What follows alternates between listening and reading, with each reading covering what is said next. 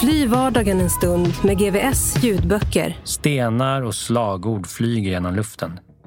Däck och bilar sätts i brand, hör vi genom våra kontakter. Men det här är ju han. Cesar klappade Arturo på axeln. Vem han? Grinige byggaren från TV. Lyssna gratis på GVS ljudböcker. Finns hos Acast eller där du hittar dina poddar. Hey, it's Ryan Reynolds and I'm here with Keith, co-star of my upcoming film If, only in theaters May 17th. Do you want to tell people the big news? All right, I'll do it. Sign up now and you'll get unlimited for $15 a month and 6 months of Paramount Plus Essential Plan on us. MintMobile.com/switch. Upfront payment of $45 equivalent to $15 per month. Unlimited over 40 gigabytes per month. Face lower speeds. Videos at 480p. Active Mint customers by 531.24 get 6 months of Paramount Plus Essential Plan. Auto renews after 6 months. Offer ends May 31st, 2024. Separate Paramount Plus registration required. Terms and conditions apply if rated PG. Hiring for your small business? If you're not looking for professionals on LinkedIn, you're looking in the wrong place. That's like looking for your car keys in a fish tank. LinkedIn helps you hire professionals you can't find anywhere else, even those who aren't actively searching for a new job but might be open to the perfect role. In a given month, over 70% of LinkedIn users don't even visit other leading job sites. So start looking in the right place. With LinkedIn, you can hire professionals like a professional. Post your free job on linkedin.com/people today.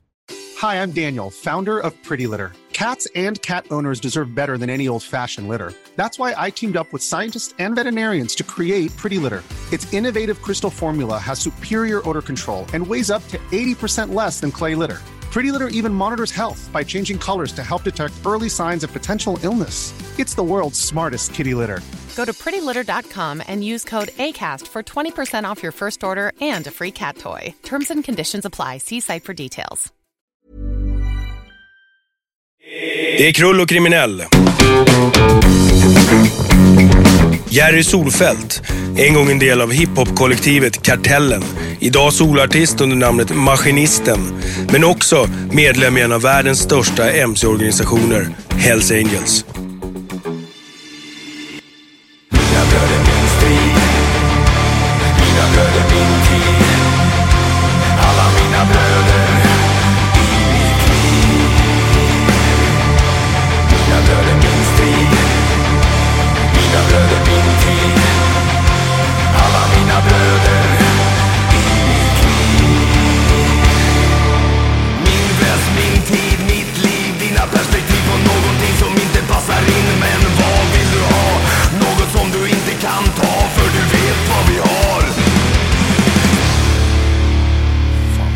Att jag ville vara en biker. Det är väl egentligen att min farsa umgicks med Denvers Hopper när jag var liten. Och egentligen har hela mitt liv gått på den banan. Liksom. Att jag ville vara en biker. Minns du när du bestämde dig för det? Det gjorde jag väl egentligen när jag var jävligt liten. Vad var det då du fastnade för? Jag vet faktiskt inte. Det kanske det man var rädd för när man var liten på något sätt. Alltså, det var ju egentligen väldigt... Det verkade vara så fritt på något sätt. Alla var de var. Det var ingen hidden agenda, kändes det som. Den familj jag hade saknat, den kom där. Det är väl så mycket jag kan gå in på min klubb, alltså, när jag gick med i den. Däremot så var det väl så att jag hade väl ganska grav ADHD när jag var liten. Det hette väl MDB då. Och det har tagits fram i papper i efterhand också. Och jag hade inte precis lärt mig klockan och sånt där när man var 16-17 år. Och gått i skolan gick inget bra alls. Så att, det var väl egentligen när jag kom på fosterhem eller ungdomsplacering som SOS hjälpte mig så jag kom in egentligen utan betyg på bygge Södertälje då. Så bodde jag i Nykvarn hos en jättebra familj. Tack vare det så fick jag en utbildning egentligen utan att göra teorin. Och jobbat som plåtslagare och snickare så jag var typ 16 år liksom. Du säger att 16-17 år och inte riktigt kunna klockan. Ja, det är svårt alltså. Har man inte klarat av skolan alls liksom, då är det ingen höjdare att ta sig fram. Det kan jag ju säga. Det var ingen lekstuga. Läsa och skriva? Det var inte precis jättelätt då heller. När lärde du det? Jag kunde nog läsa lite grann. Det var nog inga konstigheter så, men klockan och sånt där, det var nog ganska sent på grund av att jag minns den dagen när jag gick i typ 4 eller någonting. I Norsborg, i den här Tornbergsskolan. Jag minns det fortfarande idag med den här projektorn, eller vad heter det? Diabild. Ja, diabild. Eller upp på väggen när hon höll på med klockan, läraren där, jag kommer inte ihåg vad hon hette. Och jag frågade en gång. För jag förstod inte, och hon kom inte dit. Sen frågade jag aldrig någonsin igen. Jag frågade aldrig, jag lärde mig inte klockan heller. Jag ville inte lära mig. Jag tror att det var sista gången jag frågade om hjälp när det gällde den liksom. Så du ville ha hjälp att veta vad klockan var bara? Nej, vad som menade med stora och lilla visan. Jag minns när vi skulle lära oss klockorna, hur vi var mindre i skolan. Och jag kommer ihåg att jag frågade henne, för jag förstod inte. Sen kom hon aldrig, sen frågade jag aldrig mer. Så att jag gick på känn, tror jag. Det där känner man ju igen lite grann från andra vi har pratat med. Att de gör ett första försök för att få hjälp. Och landar inte det väl, så bara lägger man ner. Precis, det är precis så det är. Det är svart eller vitt liksom. Det är så? Ja, det var det i alla fall. Hur tycker du nu när du ser tillbaka? Vad borde de ha gjort med dig? Jag vet faktiskt inte. Jag var nog ganska ohanterlig så. Men man borde nog lägga lite mer energi på någon som verkligen inte klarar av tillvaron liksom. Som har svårt att umgås med andra barn och är totalt känslomässigt störd liksom. Vad minns du från plugget då, den tiden? Nej, det är väl egentligen bara jävligt jobbig och bråk. Hur jobbig? På vilket sätt? Jävligt jobbig. Förstöra lektionerna och på något sätt också säkert jävligt snäll, men jävligt osäker. Är det här återigen det här med att man behöver synas, eller vill synas och det, eller vad tror du? Ja.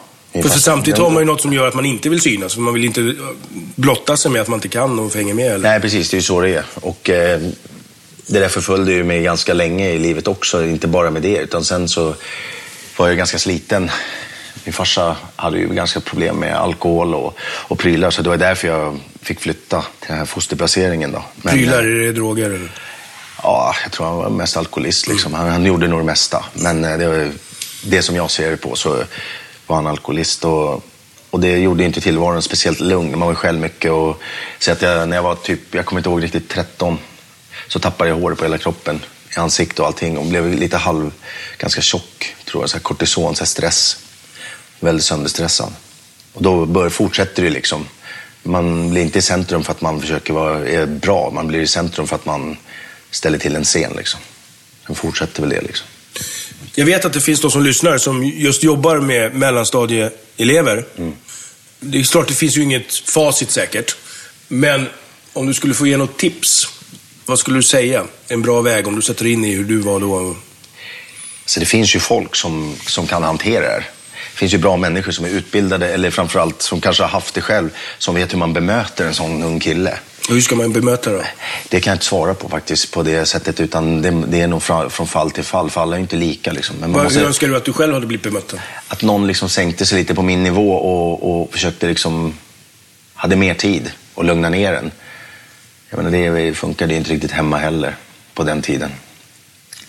Men jag vet inte, jag kan inte svara idag, vet jag har ju en son själv som har ADHD då, så att, och han får ju hjälp. Men tack vare hans mamma så funkar ju det.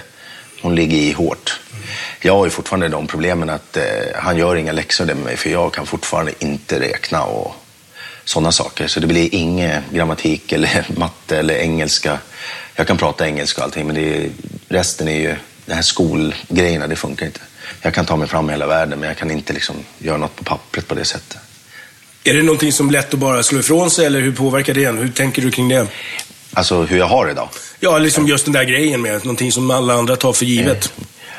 Ja, jag vet inte. Det är ju, jag har inte reflekterat så jättemycket över det, utan om jag skulle behöva lära mig räkna idag så gör jag det på 2 dagar. Alltså, jag lär mig precis vad jag vill. Så att det är inte som jag själv trodde när jag var yngre, att jag skulle vara ointelligent. Utan det finns inga begränsningar.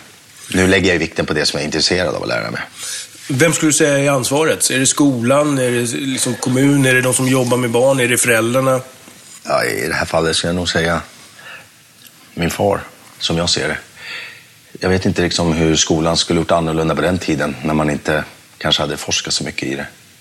Jag kommer ihåg att på Huddinge sjukhus fick vi åka till och sätta såna här dioder på skallen där de satte lite el på och kollade hur jag reagerade. Det var ju mycket sådana prylar, för att det svartnade ju för mig ofta och sådär alltså. Och jag tror det hade med att göra att man var så stressad så att det liksom blev blackout ibland. Tror du att det skulle underlättat om du då hade träffat några som på något sätt hade varit förebilder eller liknande, eller som kanske har en bakgrund som gör att det är någon du lyssnar på, eller hur funkar sånt här? Ja, skulle jag träffat mig själv när jag var yngre så skulle det varit betydligt lättare. På vilket sätt? Någon som förstod vad som hände liksom, så kan pusha åt rätt håll. Man förstod ju inte på riktigt på några villkor då, att det fanns en annan utväg än att det spårar liksom. Vad hade du behövt höra? Jag kommer ihåg första gången, jag kan säga så här, jag var ju portad i ganska många år i en stad som jag bodde i överallt. Tills en dag, så efter kanske 3 år, jag var portad nästan på enda restaurang för att jag var ju fett jobbig. Tyckte om att boxas liksom ute på gatan med sådana som gillar boxas. Så kommer upp i Norrland så gillar de inte Stockholm och det passade mig perfekt. Alla ville slåss. Och efter 3 år så kommer det fram en som var boxningstränare i, jag tror det heter ABK eller något sånt där. Och han sa till mig så här, fan du verkar vara en jävligt trevlig person. Alltså, jag förstår inte varför det blir så här hela tiden. Och jag bara tyckte att det var väl inget konstigt med det liksom. Jag gillade ju inte dörrvakter och inte polisen där heller. Så att, det var väl inget konstigt. Så på någonstans så kan du inte liksom komma till boxningsklubben. Och där vart jag kvar liksom. Och den dagen vände ju allting för mig i den där stan. Sen vart jag boxningstränare själv där. Och helt plötsligt så hade jag dörrarna och vakter och helt plötsligt så gjorde jag inredning till alla där också. Så allting släppte på en dag över att det kom fram en person som såg något annat än en snubbe som faktiskt bara var jävligt trött på hela omgivningen. Det är genomgående också någonting man ofta hör. Gillar inte polisen. Vad är grejen med det? För att samhället behöver ju en polis. Ja, jag säger ingenting om det. Kling och klang och svenska lagen, det är väl inga konstigheter. Det skulle bli jävla bärsökargång om det inte fanns. Så att det är inte det jag tänker på. Utan jag var ju 7 bast första gången när jag var med farsa hade firmafest inne i stan. Kanadabygg tror jag hette. När jag var, det är på 70-talet alltså. Och då står vi vid Hötorg tror jag eller någonting. Då farsan och hans polare blir dragen i en piketbuss i alla fall. Jag ska stå utanför och vänta när de smaskar sönder dem totalt. Och rulla ut dem på gatan, liksom helt blåa. Så ska jag ta hem min farsa till Norsborg inifrån stan. Och så började det ju liksom. Det är ju min syn på polisen. Och sen så kanske inte det är hela verkligheten. Men det är klart att det är så det började. Så det är ingenting jag har skaffat, den lilla snedheten, den låsningen jag har. Den är ingenting som har kommit när jag blir vuxen för att jag helt plötsligt skulle bli en bike eller någonting. Utan den har suttit hela livet liksom. Och sen så får man ju mycket efter farsan också, hur han ser på saker. Men det är ju, så kan man väl uttrycka det milt. Vad har du för erfarenhet och hur ser du på polisen idag? Alltså jag går inte i clinch med någonting längre. Jag har ju varit obstinat ända till kanske för 10 år sedan. Eller kanske senare, men ända sedan vi startade Kartellen så... Musikgruppen Kartellen, när jag var med och startade den med några vänner så var vi väldigt förbjudna i början. Sen om det nu var politiker eller polisen som... Till slut är det ändå polisen som ska stoppa dem. Och det förnekas ju ganska hårt, men jag var ju där så jag vet ju hur det var. Och det var inte lätt. Antingen så blev det stoppat innan vi ens kom dit eller så blev det stoppat innan spelningen började. Och då får man ju använda andra metoder och gå i clinch med dem, finns ingen anledning längre. Utan... Hur kunde det se ut då på en spelning? Ja, det är egentligen en av de få spelningarna på den tiden innan jag klev åt sidan. Typ 2010 eller något sånt där på Kolingsborg. Då gjorde vi på det sättet att då tog vi journalister. Så när vi körde Kartellenspelningen så säger jag att vi skulle gå på 12 och så de kommer komma vid typ 11:30 där kring. Och det var ingen som trodde på det, men de kom in brakande ordentligt. Och då skickade jag fram de där journalisterna som vi hade där då. Och den var inte nedlagd, den spelningen. Utan det var lite halvjobbigare att hantera. Så varför ville de stoppa spelningen för? Jag vet inte. De tyckte det var väldigt rörigt med Kartellen liksom. Jag tror inte de fick något grepp om vad det egentligen var liksom. Vad skulle du själv säga att det var? Det var väl ett väldigt bra forum att få någonting sagt. Ingen som lyssnar om man inte höjer rösten, höll jag på att säga. Men det fick ett bra genomslag. Så att min tanke, jag kan inte prata för alla, men det är nog ganska lika. Det var ju att säga så mycket som möjligt med lite modifikation på vissa ställen så att det blev ett riktigt påslag på det. Och det vart det också. Och sen i efterhand kunde börja prata om det man ville prata om eller säga. Men att det blev sån uppmärksamhet kring det hela, menar, det är ju inte jämförbart med en skolkör. Nej, precis. Konstellationerna menar. Nej, så det var ju just det som grejen. Det var ju bara safta på det som gick stenhårt. Och det fick ju absolut mer genomslag än vad jag egentligen trodde när vi började med det. Så det var ju en fin känsla. Men det är ju som sagt, precis det vi ville ha fick vi ju. Med att vi skulle bli förbjudna och det gick ju rakt in i som ett skotthål i väggen. Efter Kartellen började Jerry skriva egna låtar med texter om sina erfarenheter från uppväxten med ADHD, missbruk och annat som för många hör livet till.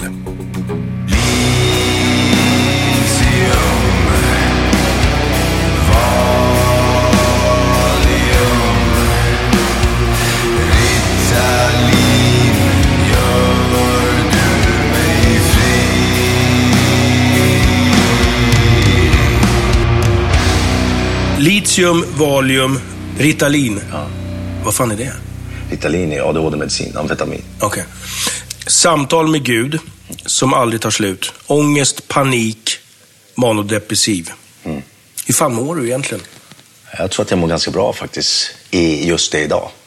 I och med att jag äter inga mediciner längre eller någonting. Och för första gången i mitt liv så tycker jag om mina toppar och kanske inte så mycket dalarna eller svarta hålen. Men det är ju så att förr så var ju mina svarta hål, de var ju någonstans ner hos Satan liksom. Nu är de mer att livslusten försvinner och jag går på automatik och gör det jag måste göra tills det går över. Det som var fruktansvärt förr är ju hanterbart idag på grund av att jag har ätit alla de där medicinerna förr. Har du sett och hanterar det också i tankar? Ja, det är många år efter kognitiv beteendeterapi och gestaltterapi har jag gått faktiskt, som jag själv har valt att göra. Hur har det kunnat hjälpa dig idag då, när du har fått behandling och medicin som du jämför med situationer som kunde uppstå innan du fick det? Ja, men det är ju så att då går man går i bärsärkagång. Alltså man kliver ju över sina egna värderingar och allting när man tappar greppet. Jag trodde ju en gång i tiden när jag var jävligt argsint när jag var yngre, jag kunde bli jävligt sned, då trodde jag att det blev kolsvart liksom. Men det lärde jag mig att det vart ju aldrig liksom, för att det enda som inte händer, det jag slår ju inte min fru och mina barn liksom. Och idag slår jag ju ingen överhuvudtaget liksom, om det inte är någon som skulle ställa sig och hoppa på mig liksom. Då kanske det släpper lös, det vet jag inte, men det jag vet om mig själv idag, det är att jag går igång, men jag hinner bromsa innan jag går för långt liksom. Har du några exempel på när du kan se tillbaka hur din reaktion har förändrats också?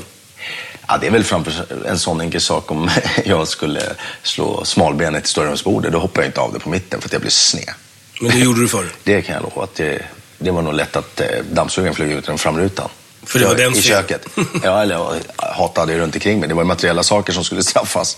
Så det är ju, den har ju i princip släppt till 99,5%. Har du något tillfälle annars när du har varit med din son och så liknande, när du har kunnat känna att du har utvecklats? Ja, självklart. Det är väl hur man hanterar saker liksom. Jag säger inte att saker och ting är ett problem i samhället, men polisen är inte min favorit om man säger så. Min son var rånad och han har blivit misshandlad där, eller rånad 2 gånger faktiskt. Hur gammal är han? 15 snart. Han var rånad på Mall of Scandinavia och då blir det ju liksom första anblicken, det blir ju liksom lägga ut 50 000 till den som hittar dem och sen så får ta på dem. Men sen när man vill ta sig iväg och så hittar man och får ta på dem och så är de för unga, så då blir det möte med föräldrarna. Och då reder vi ut det sättet liksom. Hur det än är så tror jag inte det absolut inte hjälper att slå på en unge. Och det är mot alla mina principer, kvinnor och barn. Och när man kommer fram till att min son har blivit rånad, när man får ta på de här människorna och ser att det är barn, så då är det någonstans att jag var galen och sprang i Mall of Scandinavia, men min polare ser åt mig, tänk på fan, de är unga liksom. Och på något sätt hade jag redan kommit dit, men du vet när man kommer springande och letar folk, då är man på max. Men hur som helst så blev det möte med föräldrar och vi redde ut det på ett bra sätt. Och jag tror att det i längden är det bästa, alltid. I alla fall när det gäller barn. Men ett sånt möte om det knackar på dörren och du står där och vill prata med föräldrarna, hur funkar det? Nej, man får ju göra det snyggt. Man får ju köra en bra taktik och skicka exfrun som ringer lite snällt och ser reaktionen. Förstår du? Hur de bemöter henne? Hur de bemöter henne först och främst. För att jag kan förstå att folk kanske blir stressade om det ringer en snubbe och liksom kör någon dålig attityd. Utan man måste försöka ta det på rätt nivå. Och hur löste ni då? För det kan ju vara tips för många andra också. Vad kom ni fram till? Vi kom fram till att vi skulle hjälpas åt med våra ungdomar och de förstod ju vad som hade hänt. Och de här killarna hade ju ljugit för sina föräldrar ända fram till vårt möte. Det enda jag sa direkt i mötet, jag vill inte sitta här och lyssna på några lögner, utan då går jag härifrån och så behöver vi inte prata något mer om det. Nu är vi här för att vi hjälpas åt. Och då la killarna kortet på bordet och därifrån så jobbar vi på det och jag tror att det har gått jävligt bra. Och det har gått jättebra med den första killen också som klippte min son och ströp ut han liksom, så han svimmade. Och det känns fruktansvärt att säga det, men att man har rätt ut det på det här sättet, men det går inte rätt ut det på ett annat sätt med unga. Liksom. Det är så det måste se ut. Liksom. Vuxna måste ta ansvar också. För att ringa polisen idag, för vi ser vanliga föräldrar, så tror jag att det finns en jävla frustration med att det faktiskt inte finns tid och det blir inte utrett och till slut är det ett svart hål i huvudet på en vanlig människa. En vanlig människa som är 14 och blir rånad, tror jag att det kan förfölja hela livet. När det inte blir utrett. Det blir ett jävla mörkt jävla demon som förföljer en för alltid liksom. Men det här svarta molnet som handlar om Elysium, det handlar ju om att det sjunger om 2 steg tillbaka så kommer alltid bli bra. Jag kommer att gå under det svarta molnet som är jag, men om jag backar lite grann så kommer det gå bra. Men jag fuckar ut, fuck vad jag mår bra. Jag bara går rakt in i det. Och det är ju liksom när jag inte pallar, och det handlar mest om återfall. Och jag vet när jag är på väg in i ett återfall. Nu är jag glad att jag har 2 år och för första gången i mitt liv börjar få riktiga känslor. Jag kan behandla folk med, eller särskilt min flickvän med riktiga känslor. Men just det där med det här svarta molnet, det har ju liksom hela tiden legat framför mig. Och det på något sätt i efterhand så vet ju inte jag om jag har varit bipolär, jag har ADHD, jag har diagnoser på allt. Jag har käkat alla lugnande mediciner, men i slutändan så har jag nog bara varit en pundare som har tagit med återfall liksom. Och det där svarta molnet, så liksom, i efterhand finns inget att skylla på. I videon till låten Litium så har du med både Johan Mollari och Mikael Persbrandt. Yes. Som någon form av stödpersoner, om man ser på videon i alla fall. Ja, det är ju... Men det känns ju lite grann, i min kanske förutfattade och lite cyniska värld, som att det är som att luta sig mot ett draperi. Ja, precis. Men det faktiskt är det så. Det spelar ingen roll vad vi har för bakgrund, och vi är väldigt goda vänner sedan väldigt länge tillbaks. Och Micke är ju en av mina närmsta vänner, och Johan har ju varit vänner med många år. Är det jobbigt så ringer vi varandra. Det spelar ingen roll om den ena har varit inne i en jobbig period, vad det nu må vara. Det får folk stå för själv, men så har vi stöttat varandra alltid. Men hur bra är det att ha någon som känner likadant? För då kanske man bara får någon form av så här, någon som håller med istället för att ha något motstånd. Men det finns inte mycket att hålla med här då, i det här umgänget. Eller okej, det man eventuellt har gjort. Ja, det är möjligt. Men det är kanske det enda sättet att klara sig också, till att någon fattar liksom att nu är det så här, men nu går vi vidare. Nu börjar vi om. Jag menar, du kan inte gå till en vanlig människa och börja om 600 gånger. De kommer ju ta livet av sig. Utan man får ju ta dem som står ut med en. Det är förståelsen där. Ja, förståelsen på något sätt. Liksom. Vi vet ju allihopa, man har barn och man måste ta sig ur träsket. Liksom. 2 stycken står och ser vad den tredje gör och bara, är du helt dum i huvudet liksom? Men det här är vad jag gjorde förra månaden när du gnällde typ. Ja. Förstår du? Det är väldigt lite enkelt. Kaka söker maka eller ska man säga? Leka barn leka bäst. Ja, eller en blind leder en blind. Ja, lite grann. Lite så kan det ju vara. Fast jag vet inte om det där var riktigt rätt. Men något åt det hållet kanske. Ensam är stark, säger de, men inte i alla lägen. Det finns ju något som heter, nu är det Micke som har brutit den hederskoden redan när det gäller angående möte. Men det är så väl att känna varandra för 15 år sedan. Anonyma narkomaner och var där ni träffades? Alkoholist, ja. Om du känner någon dag att du börjar närma dig en svacka, vad hjälper då? Är det prat, medicin eller hur funkar det? Nej, det finns inga mediciner alls längre. Så vad gör du då för att ta dig ur och vidare? Bara rider ut stormen, ta tid liksom, väntar.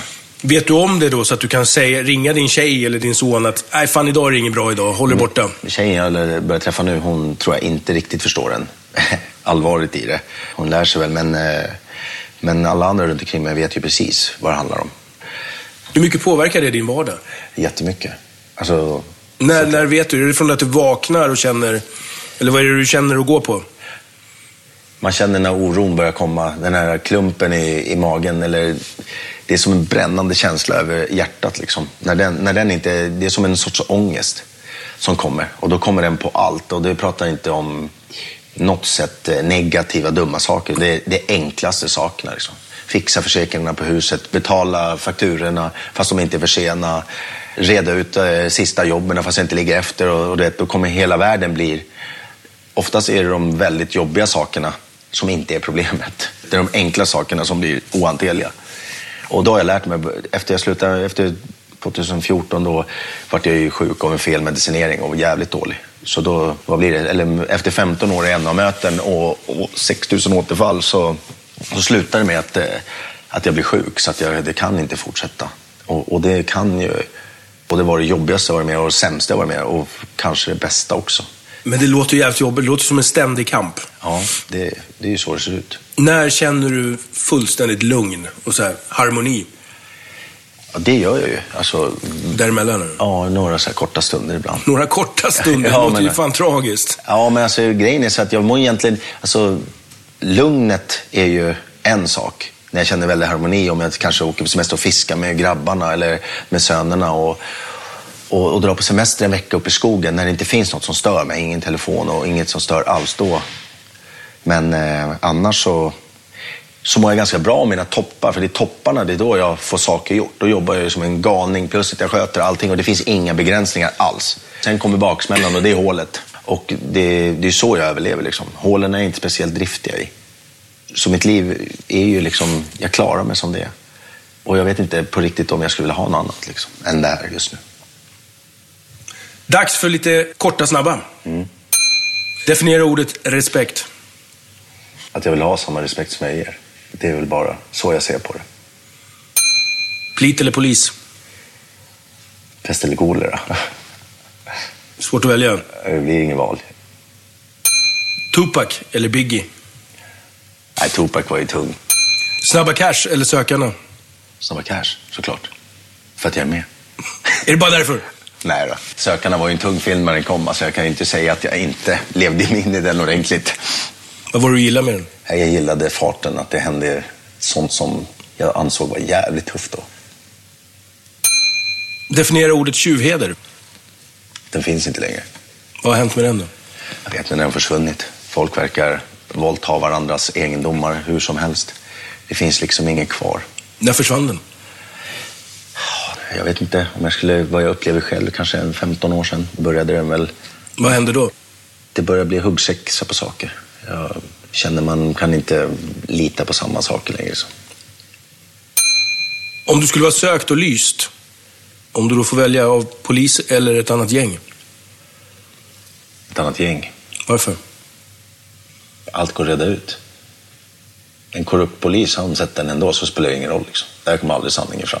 För det är såklart att han är korrupt. Nej, en korrupt polis, så alla är inte det. Det finns ju poliser som sköter sitt jobb, det är full respekt till dem, ingenting annat. Jag har varit med om en del saker som gör att jag inte är precis nöjd liksom. Men det är ingenting jag står och dömer för jag bryr mig inte speciellt mycket om det. Får jag vara i fred så är det ingen som har något problem med mig, och inte jag med någon heller. Bög eller golbög? Ja, då blir jag bög. Direkt, på minuten. Med väst, blir livet till en fest? Eller mest fyllt av stress? Jag passar den. Åka MC eller vara MC? Båda. Det var väl inget alternativ? Nej, det var inte det. Ja, då åker jag MC. För de som inte vet och har gjort det, vad är grejen med att åka MC? Att starta sin shopper som man har byggt själv, sin långgaffel, och åka ut med någon polare eller själv en solig dag. Då släpper mycket stress, kan jag säga.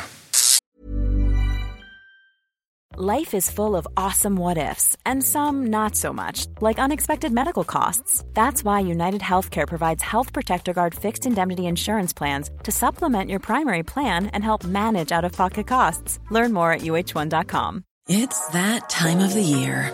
Your vacation is coming up. You can already hear the beach waves, feel the warm breeze, relax, and think about work. You really, really want it all to work out while you're away.